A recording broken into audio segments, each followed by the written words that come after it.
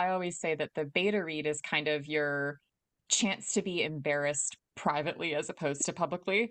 Yeah, I like that. And again, there's no shame in it, right? It's just, "Oh, okay, I need to go back to the drawing board, or maybe I thought I was on the right track, but in terms of these people that are my book's audience, they're my target market, it's not resonating with them. Something needs to change."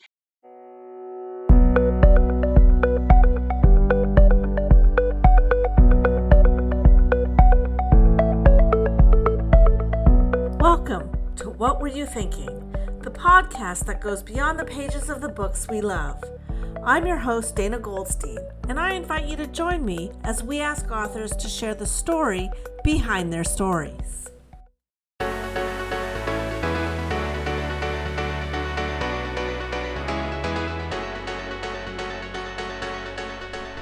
Well, hello, my friends, and welcome to a brand new episode of What Were You Thinking? I am fully rested from taking the month of August off and enjoying my time and my family. And oh, did anything else happen? Oh, yeah, my middle grade book finally debuted. It's out there in the world, my first ever middle grade book. It's called Shift, and you can find it wherever books are sold. Oh, this book is like, it's the book of my heart. I hear people say that all the time, and I'm always like, oh, okay. But I get it. This book has been almost 6 years in the making, and it is finally out there, and I invite you all to check it out. It is a STEM-based fiction for readers between the ages of 8 and 12. My main character, his name is Dax Masters, and he loves science, and that's how he views the world. So please go grab yourself a copy of Shift, share it with your friends, tell your friends about it, and let all the kids in your world know that there is a book out there, a brand new book out there for them to enjoy. Anyhow, let's get on with today's episode. This week, I spoke with Heather Marshall, author of this lovely, lovely book called Looking for Jane. The book is set in Toronto over the 1960s, the 1970s, and present day. The theme underlying the book is women's reproductive rights and abortion, but it's primarily a book about motherhood and the choices that women have historically had to make and continue to make in order to be mothers, or making the choice to not be a mother. I am still thinking about this book almost on a daily basis. That's how much of an impact it had in my world. It's fantastically constructed. It's an engaging and fascinating story, and looks into the history of women's reproductive rights and abortion in Canada specifically. I think you're really going to love this interview. Heather was amazing with all the questions I asked her. She had some great tips for the types of questions you want to ask beta readers to get really helpful and constructive feedback. And we talked about so many things. We talked about her author journey and beta readers, and of course, we talked about women's reproductive rights. So without further ado, here's Heather Marshall, author of Looking for Jane. I am super excited to talk about Looking for Jane, which is your debut novel, right? That's right. Your journey has not been typical for publication, right? Yeah, I mean, going back to the beginning, if you want to kind of backtrack a Sure. little bit, Yeah. it ended up being unusual and very fortunate after years of no luck at all. So I've always wanted to be a writer. And I did university, never studied English literature or creative writing because I never really thought it was something. I don't know. I never considered it as any kind of a real vocation, right? I thought I need to get education and training in something that will get me a job to make money. And if I have time, I'll write on the side. I was still always writing, just never looking at it in terms of any kind of career prospect. So, sort of holding myself back in a lot of ways, which, live and learn. But when I was doing my history masters at U Waterloo, I was chipping away at a manuscript that had come to mind, and in my spare time, kind of throwing a few hours at it here and there and on the weekends. And so it kind of, yeah, as I say, I chipped away at it for a couple of years and then got fairly serious about, okay, you know what? I think I might have something here. I'm going to try to get it published in maybe around 2015 or so. And, went through the beta readers, polished it to the best of my ability, best that I thought it could be, and query, query, query, query, query, nothing, nothing, nothing. All that sort of crushing disappointment of I'm running out of agents to query that I think might be interested in this book. What am I going to do? It's a lot of rejection and a lot of stress waiting for those emails to come back and then no response at all. And the feedback I got from agents that requested the full manuscript and were willing to read, they said, you know what? We really like your writing. We think you've got some skill. We don't think we can sell this concept in this market. So that was some of the best bad news I could have gotten was, don't give up, but this book probably isn't going to make it. So that was a tough pill to swallow. But at that time, this would have been around, what are we looking at now? 2018. I guess. Yeah, about 2018. I was sort of accepting that defeat and casting around for a new idea for a novel. And I stumbled across a article from the National Post. I just went down some internet rabbit hole because things you find interesting, you go here, you go there, you end up somewhere. And I stumbled across this article from the National Post from 2013 about the maternity home scandal. And I thought, what? Like, I'm a feminist, I'm a student of history. How was this never in any of my textbooks? How did I never come across this?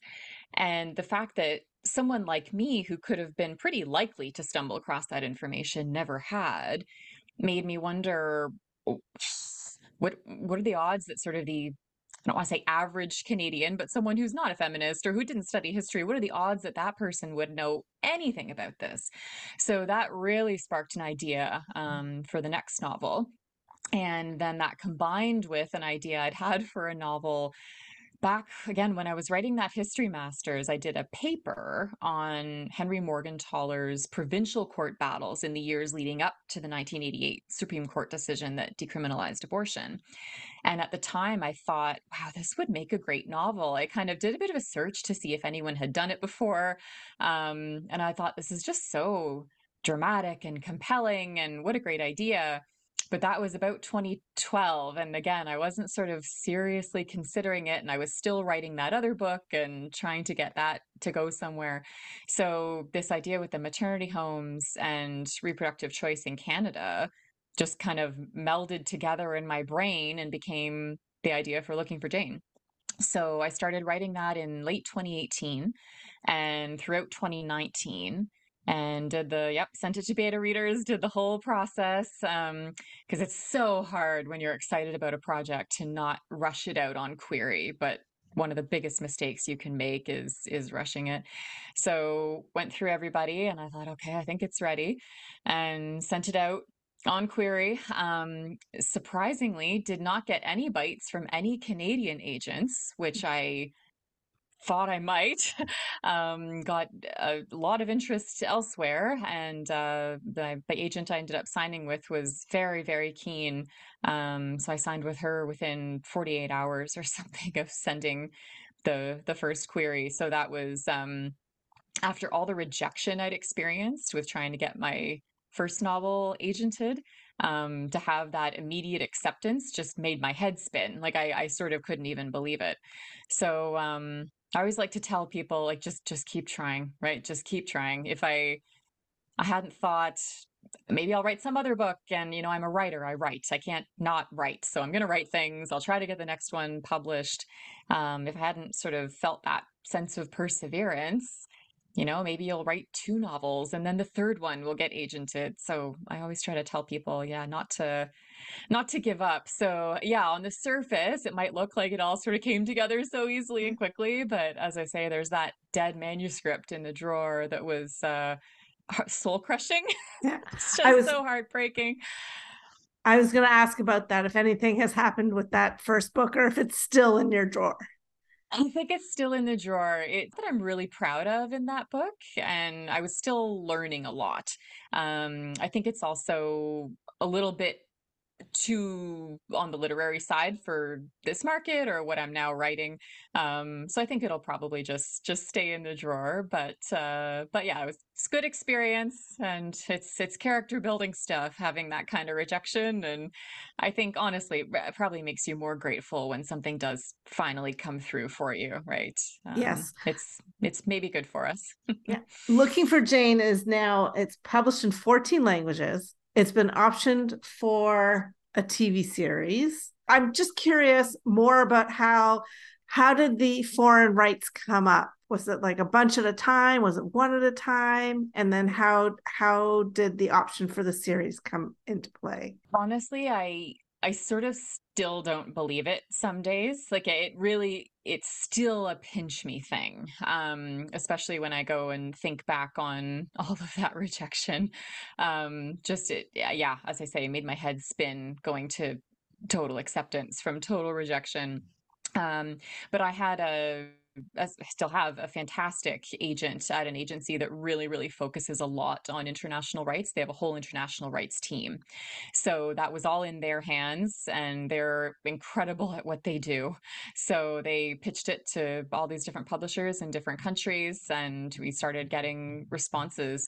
Some predictable and some not quite as predictable. The countries, pardon me, that picked it up, but that's all them. All those translations is their hard work, and they still sort of trickle in. Like there were a few kind of right at the beginning, and then I think once they were able to show other publishers how well it had done in Canada, then there was sort of a flurry of a few more at that point. But it's thrilling to see the different covers and to know that there's other writers that are translating the words. But as I say, I still don't believe it some days. Yeah. And with the television rights too, again, that was all my agency.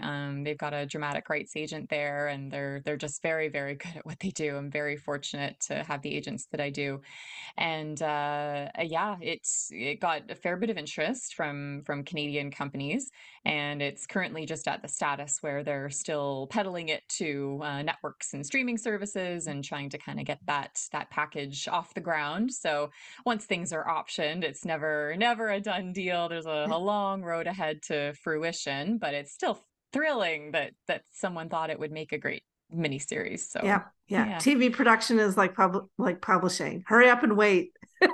Yes, exactly. And Yeah. it's just all very unpredictable and a little bit bizarre, and you never sort of know what's going to fly and what won't. So you try to roll with it as best you can. But as I say, it's great to be nominated in that sense, you know. I love that. So, okay, we've been talking about the book, but we haven't actually informed the readers what the book is about. So, I'm going to let you do that rather than have me stumble over it. So, tell us what Looking for Jane is about. That's right. Yeah. So Looking for Jane is about motherhood. It takes place over the course of 6 decades and three different timelines from three different points of view. And these three women's lives sort of intersect and overlap across the decades. And it explores their experiences with bodily autonomy in all kinds of different ways. One of the women is forced to give up her baby for adoption at a government funded maternity home in the 60s. Another is seeking a back alley abortion in the 70s, and it follows an underground abortion network throughout the 70s and into the 80s before legalization. And there's a present day timeline where a woman is trying to get pregnant through IVF with her same sex partner, and she ends up intercepting a letter that was supposed to have been delivered to one of the characters in the past, and she sets out to try to connect the dots there. So it's yeah, I really wanted to explore kind of as much of a 360 on motherhood as I could, about the lengths women will go to end a pregnancy and to become pregnant, and what different families can look like. And it's an emotional ride, I think, but the intent was that it always be very hopeful in tone. I don't want to give away any spoilers, but at first glance, as you start reading the book, it's easy to think that it's about abortion, which it really isn't. It just happens to form sort of the backbone of parts of the story. So we've got Angela, Nancy, and Evelyn, right? So Angela's the one who finds the letter. Nancy's the one who's trying to get an abortion, a back alley abortion in the 70s. And Evelyn is the one from the 60s who eventually becomes a doctor and is very involved in the Jane Network. I don't want to give away any more than that. So I'm curious as to why you decided to structure it around Angela's discovery of the letter, as opposed to just say like a simple chronological examination of abortion and motherhood. I can't really say other than just the creative bug kind of gets into you in strange ways. Um, it's really funny because I am such an A type, and I'm such an organized planner in every other aspect of my life except my writing. People seem to expect that I've got highly complex Excel spreadsheets for my writing, and I go, I have a waterlogged notebook and a Word file where I'm moving stuff around. I just fly by the seat of my pants. I've tried to plot and failed. It makes it a lot more difficult in the editing process, but it kind of stifles the creative flow for me. So I just sort of wing it. So in winging it, I had several ideas, and this always happens to me with my stories, as I end up kind of knitting together a few different ideas and threads for things that I thought would be interesting in a book. And one night I had this idea of, I think it might have happened to me. I went to my neighbor's place because there was someone that used to always get our mail because we had very similar house numbers. And I thought, oh, it was a box of dog food that was delivered to our neighbors on the street behind us. And it made me sort of think, what if it were something kind of important? And what if that neighbor wasn't home, or they didn't have the, courtesy to come let us know that they had our mail? So I thought, what if something really important had gone astray and been delivered to the wrong house? So that was sort of this idea about this letter that had gone missing, just as a concept. And then what could that letter contain? And so when I came up with the idea for Looking for Jane, I thought, oh, there's a place where I could use that letter. And so I wrote the prologue to Looking for Jane. It might have been the first thing that I wrote when I first started writing that book. I had the prologue and thought, okay, where am I going from here? And in terms of the rest of the chronology, I don't know, just as a reader, I always enjoy the multiple perspectives, multiple timelines. And as a writer, I find it kind of allows you, first of all, to write more than one story. You get to really write two or three stories from these different perspectives.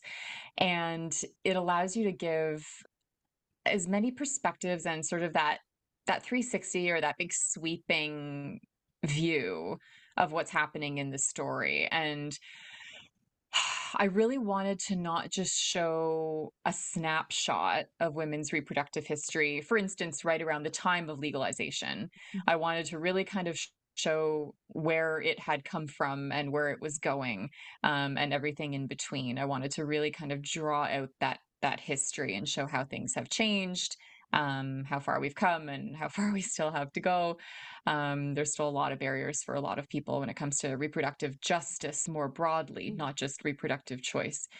So I set out with those three points of view, and it just kind of went from there. As I say, I didn't really have much of a plan. Once I decided on the twist and a couple of other reveals, it then became an absolute nightmare to edit it. I had, Dana, I had pieces of printed out paper, like pretty much recipe cards with major plot points of things that happened and I had them out on a giant table. I must have looked mad. And anytime my agent or my editor went, "Can we maybe just move this over here?" I was like, "Oh my God." So I had to get these cards out and shift things around and go, "Okay, does this still work? Am I giving anything away too soon?" Or like, "Oh my God." But that came from not having a plan.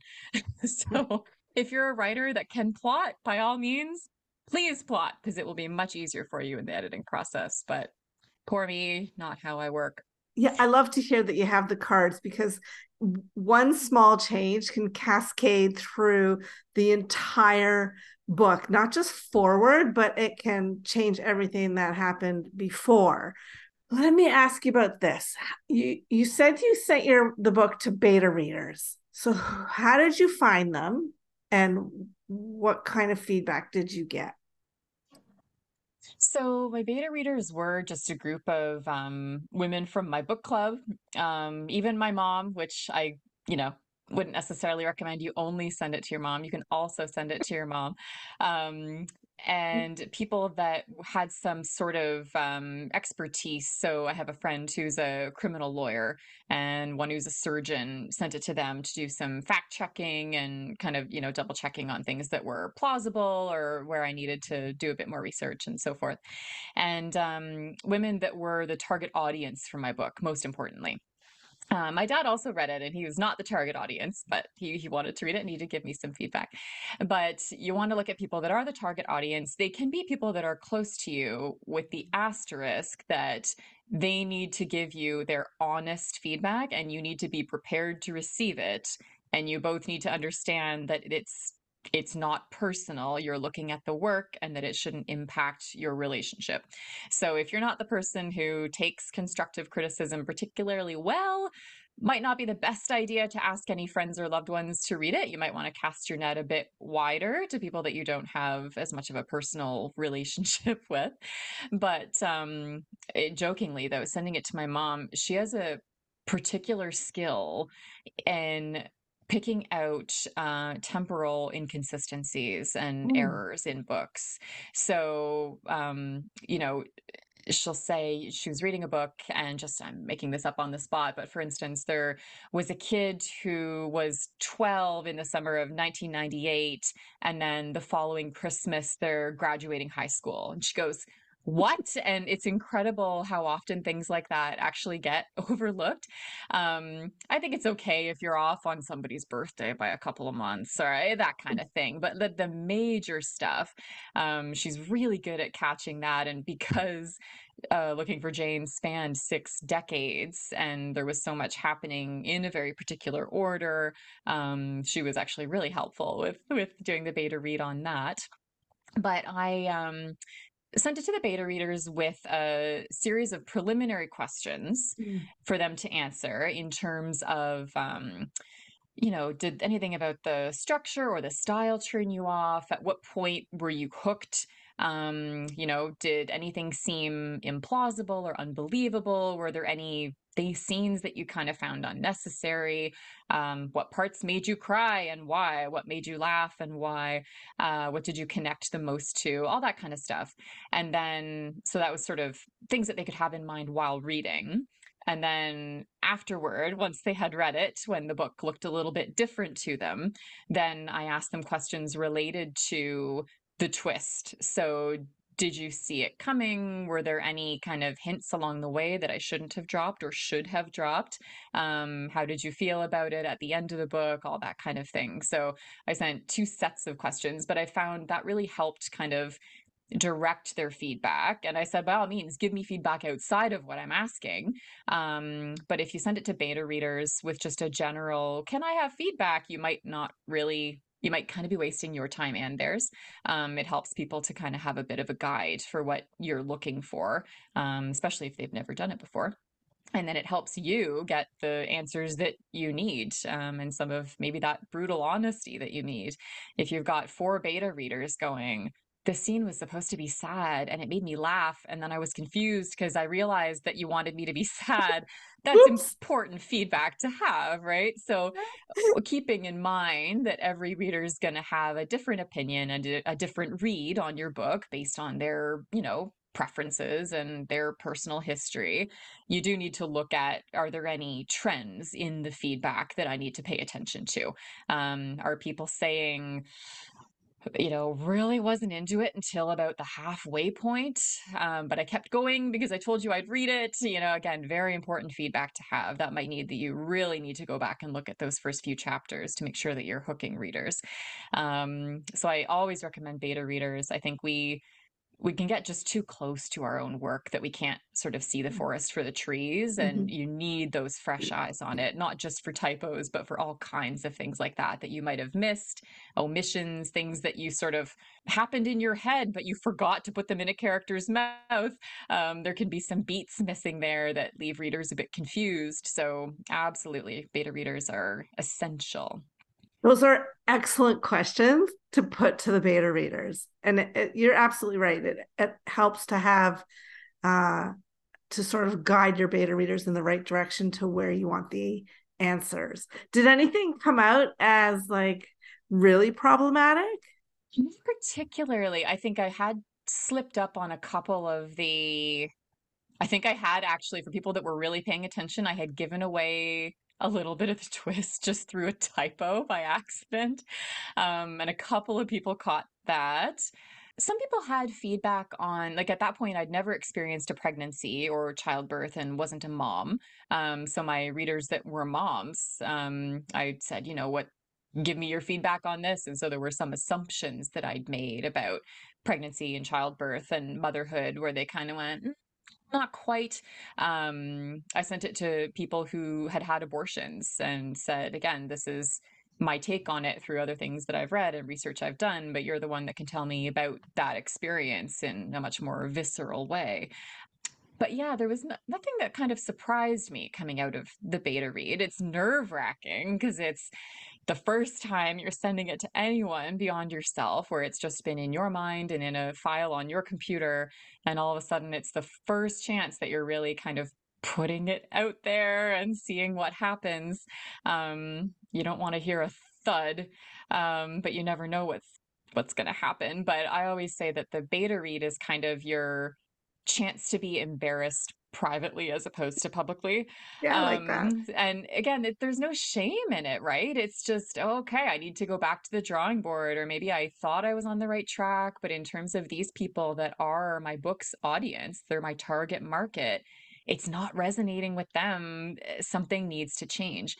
So you do need to kind of get over your own ego a bit, which can be tough. And you've had this story idea in mind that you become very attached to, or characters you become very attached to that you find you have to kind of jettison and they hit the cutting room floor. Mhm. Um, but at the end of the day, as harsh as it might sound, if you're writing the book to try to get it published, that is then that's a business, right? Those are business decisions. There's a point where the creative process ends and you need to be looking at the marketing and what is going to sell, what's going to resonate with readers. If you want people to read your book, if you feel that you have something important to say, you need to be grabbing people. So you need to grab your beta readers first.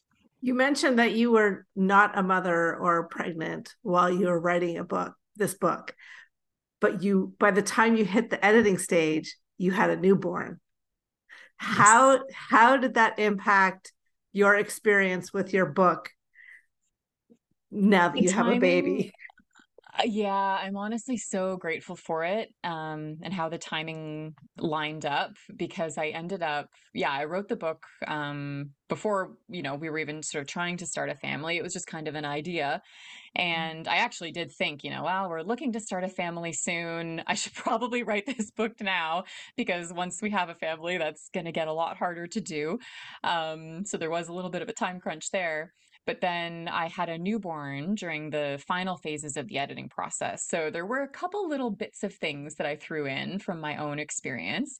Um, my birth experience was drastically different than what was in the book, in some good ways and some bad. And so I peppered in little things like that, from my own experience, but it hit so differently once I was doing the final edit on it.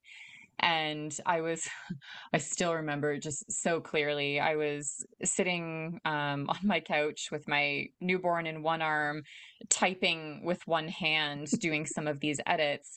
And I was editing the goodbye room scene, Oh. holding my newborn 2 weeks after I'd given birth or something, because I had this deadline. So I was still on that horrible postpartum cocktail of hormones Mhm. where you're crying at everything at the best of times.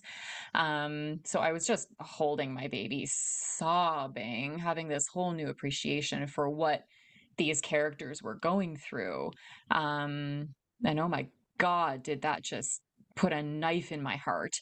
Um, and I've said to my husband and a few other people, like I'm glad that I wrote it when I did, because I had no idea how much parenthood just cracks your heart open. Emotionally, I'm just so much more raw now than I was before having children.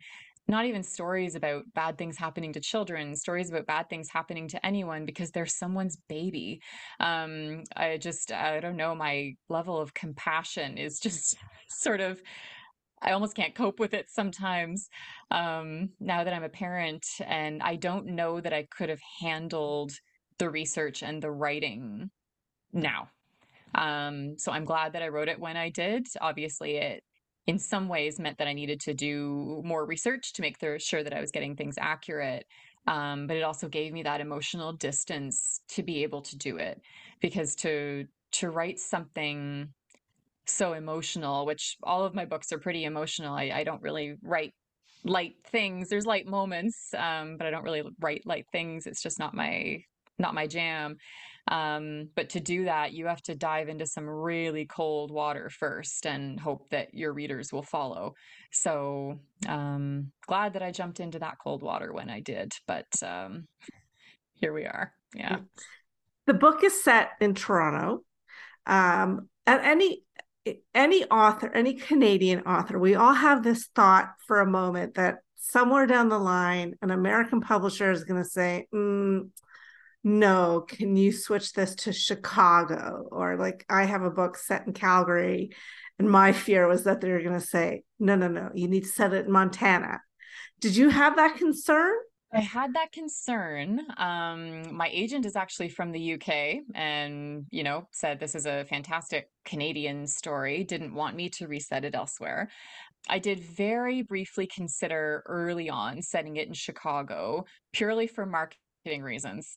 And I did some soul searching and decided that there were a number of reasons why I really wanted it to be Toronto.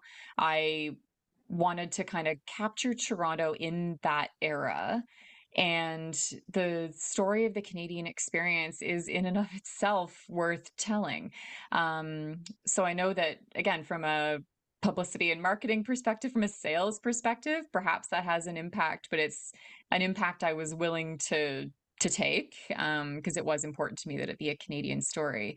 And my gosh, the resonance with Canadians and people saying it's so refreshing to read a book where I recognize these landmarks in Toronto and there's Canadian references and, things are in Celsius. Like that's thrilling.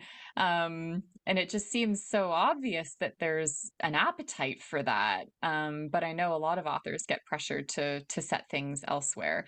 And when it got picked up by our US publisher, by Atria, I did ask that at the outset, and they said, absolutely not. Like, again, this is a unique story in and of itself, and changing the location changes so much about the tone and the feel and everything with the novel. So I was very glad that I never got any pressure to change the setting. And if you had, what would you have done? Oh, I mean, yeah, probably Chicago, because it was inspired by the Jane Collective that was out of Chicago.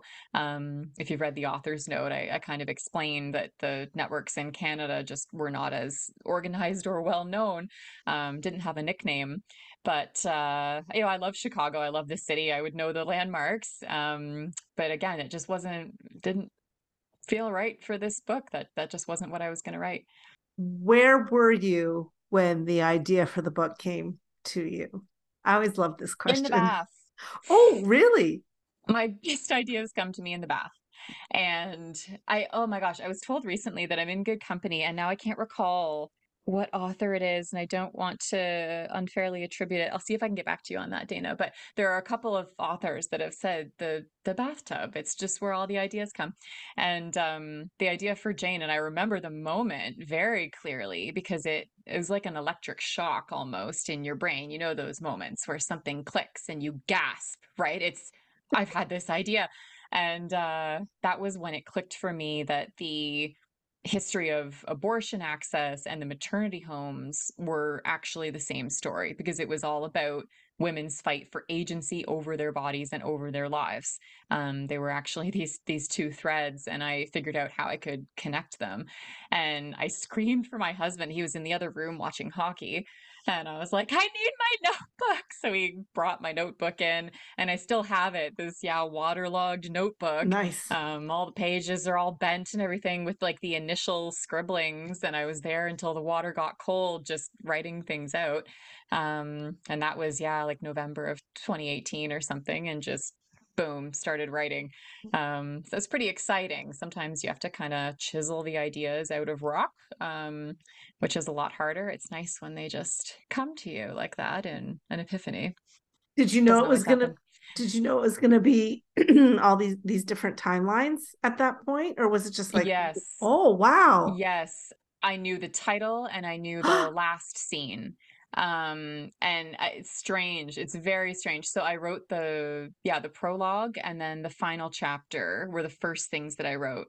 And at one point there was some discussion about changing the final chapter, and I said I cannot. I can't, and I'm glad we didn't.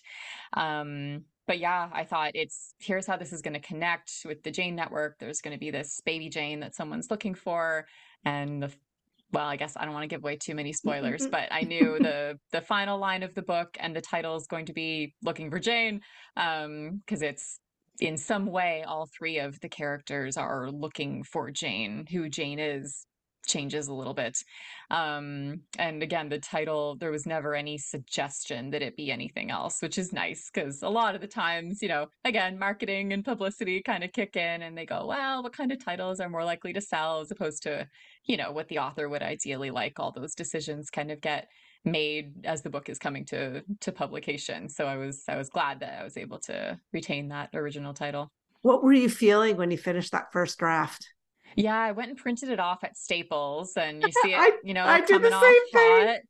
Yeah, because I need that like big package printed off, and then I just literally take a red pen to it, and that was what I was cutting up sections of it and rearranging them. Cost like 10 or 15 bucks to get it all printed off and coiled, but yeah, very exciting. And I mean, you never know, but I do have to admit I had some inkling that I might have something. And I think it was just the fact that no one had really written about that before, which surprised me. And the themes are just, I thought fairly universal themes that people could relate to. Obviously, I had no idea that the reception was going to end up being what it was. But I thought I might have had a better shot at it than I had with my first manuscript. It felt different. Yeah. What was the reception to the book? The humble part of me has trouble talking about it sometimes. But I mean, it was an instant number one bestseller. I had a fantastic team behind me at Simon and Schuster that did, so much pre-publication buzz. It got picked up very early on by the team at Indigo for one of the staff picks, Costco for the book of the month. There was, a lot of support on board leading up to it, which led to a lot of pre-sales, which is how you end up with an instant bestseller is those pre-sales. So there was clearly kind of a groundswell of support and excitement around the book. I was still mothering a baby at that point, so in some ways it did really help to keep me grounded, because I'd be getting emails or hearing updates on the bestseller list, and like I think when I found out it was an instant number one, I was in the bathroom like washing my muddy dog who had just rolled around in the dirt outside, and I had a crying baby and oatmeal in my hair, and I was kind of emailing back going, "That's great. I'll, respond to you when I can. I'm a little busy." So as I say it, I think that that helped keep my feet on the ground a little bit in those first few months where it was clear that, it was really, really resonating.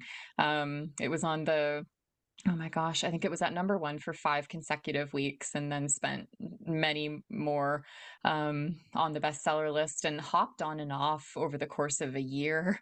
I think it was like 20, 26, or 27 weeks total, which was just, again, beyond my wildest dreams.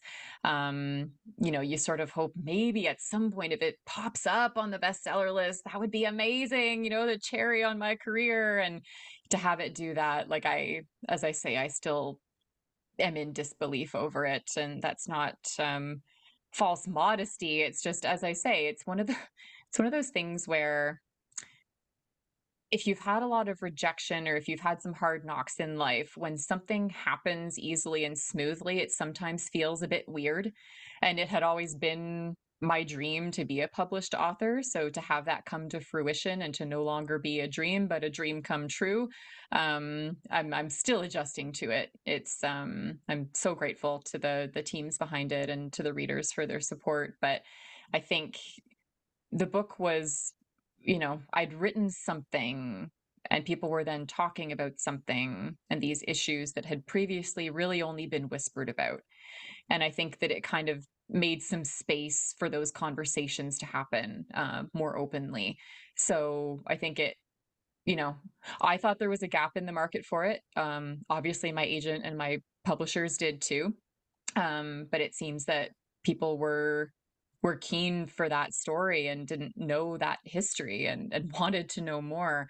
Um, so yeah, the reception, overwhelming is just the only word I have for it, I suppose. But grateful every day for what the book's done and the legs that it proved to have. And here we are again, 2023, and women's reproductive rights are being attacked again.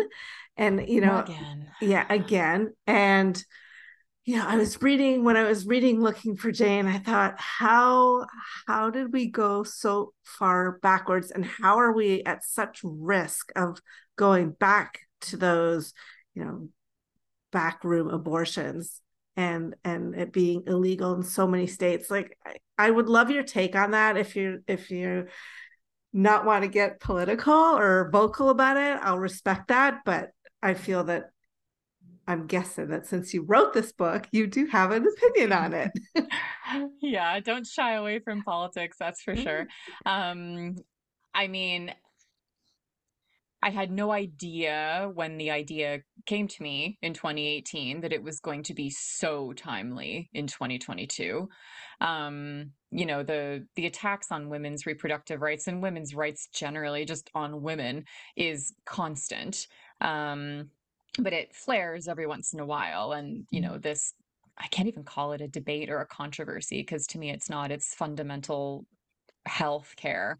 But I'll call it controversy for the sake of argument. But this controversy, was always simmering in the States, but hadn't boiled over the way it did in 2022. So as I say, I couldn't have predicted that. I wish it hadn't been the case that it ended up being so timely. It was supposed to be historical fiction, not contemporary fiction, or file it under educational. But yeah, I mean, I hope that the message gets out. It's done well in the States. Not surprisingly, didn't get picked up for any of the sort of national book club picks or anything like that. Again, I think, and my publishers did not expect that. They expected there to be a little bit of distance on it. But it's been a great sort of under the radar book club hit. A lot of support from American readers on social media. I had kind of braced for some blowback and to get some terrible messages from people, and knock wood, it has not happened. And I think that's part of the reason why, is that the people who know what the book's about and are inclined to read it will read it, and they're supportive. I don't think the people that would object to it really know that it even exists. because it didn't sort of blow up in the US the way it did here. Mhm. But even in Canada, I didn't get any kind of blowback. And as I say, I had prepared for it. It's one of the reasons I'm a little bit vague about, my family and where I live and all that kind of thing, just for some personal safety. But yeah, I think it sounds, it's the word I'm looking for. I'm assuming you're going to edit this later. I don't want to say self-aggrandizing or self-complimentary, but I hope a lot of people read it, even if they're not buying it. Please get it out of your library, download the ebook, because the messages are just more pertinent than ever. And I think it's kind of a call to arms. It's a reminder of what could be at stake. And for Canadian readers, I always say, just don't get complacent. We've always got this chip on our shoulder that we're always going to be more progressive than the States, that, we have a better sense of humanity and compassion and all these things. And I just don't believe that that's true without effort. So you need to defend these rights. I think we owe it to these women, these very real women that are depicted in a fictional way in the book. These were everyday heroes. These were women who risked everything to help other women access safe abortion, safe medical care. They weren't superheroes. They were women with day jobs who did this on evenings and weekends. They were risking their family life, their livelihood. They could have gotten fired from these jobs. Their husbands could have divorced them had they found out about this and weren't supportive. They could have gone to prison. And so what they risked, I just think that's kind of the message I wanted to get across, and I wanted to put a very human face on who those women were, and we owe it to them to defend this. So because of the structures in place in Canada, our government, and our legal structures, the way our healthcare is administered, it's very different from the States. And I think it would be much, much harder to dismantle access to abortion in Canada. But that doesn't mean that we don't need to be on the watch for it. So, rights are scaled back in inches, not miles, kilometers. So you need to watch out for those inches. And when they're starting to recede, you need to push back before they recede too far. So I always, urge readers to be on the lookout. Don't be paranoid, but be on the lookout. Beautifully put and well explained. And you're absolutely 100% right. And I just want to say, I want to wrap this up by saying, Looking for Jane, it's a beautiful book. And each of those women, Angela, Evelyn, and Nancy, stay with me. And it's one of those books that sits on the shelf and I think, I'll reread it again. It was, what a debut novel. Congratulations on that. It was so, so good. Thank you, Dana. Yeah. Thank so you. if anyone's looking for a book that will make you think and touch your heart, you need to go read Looking for Jane. So thank you so much for your time today, Heather. I totally appreciate it. Well, that brings us to the end of another episode of What Were You Thinking? You can pick up your copy of Looking for Jane wherever books are sold. And you can check out Heather's website at heathermarshallauthor.com. I'd also like to invite you to keep tabs on what's happening with me and Shift Release and other news by subscribing to my newsletter at substack.com/Dana Goldstein. Once again, thanks for giving me your ears. I have one more question. Why does your dog have a cone? I see the dog rolling around in the back. She just rolled over on the couch. I know, she's been rolling around the whole time, and I'm just like, oh, this lovely girl. She's just sprawled on the couch. I think she's probably angling for a belly rub when I'm done here. So she has very, very thick fur on her tail. She's a golden retriever, and she's just a big fuzz bucket. And we were playing in the hose, and her tail got a bit too wet, and she gets hot spots so quickly. And then she was going for the hot spot. So she's in the cone, hopefully for only a couple more days, the cone of shame. But honestly, she goes in and out of it like a dream. She never fights it. She gets treats. She's such a good pup about it. But I know, it doesn't look the most dignified, does it? Yeah, it's just, it was just so funny to see the cone and the tail and the legs going around. Oh, bless their hearts. They bring us such joy, don't they? They do.